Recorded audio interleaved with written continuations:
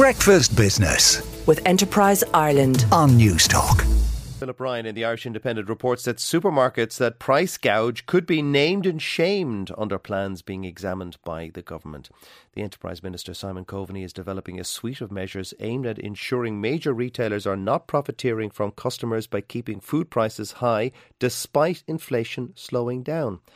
He is examining whether to introduce new reporting mechanisms for companies that would require them to detail margins that they are making on certain products.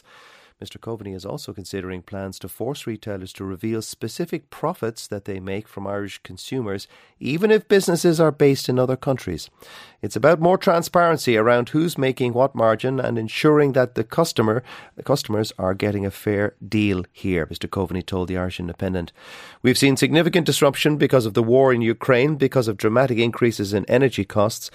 We need to make sure that supermarkets aren't taking advantage of that and delaying reducing food prices as fuel prices and gas prices and fertiliser prices come down.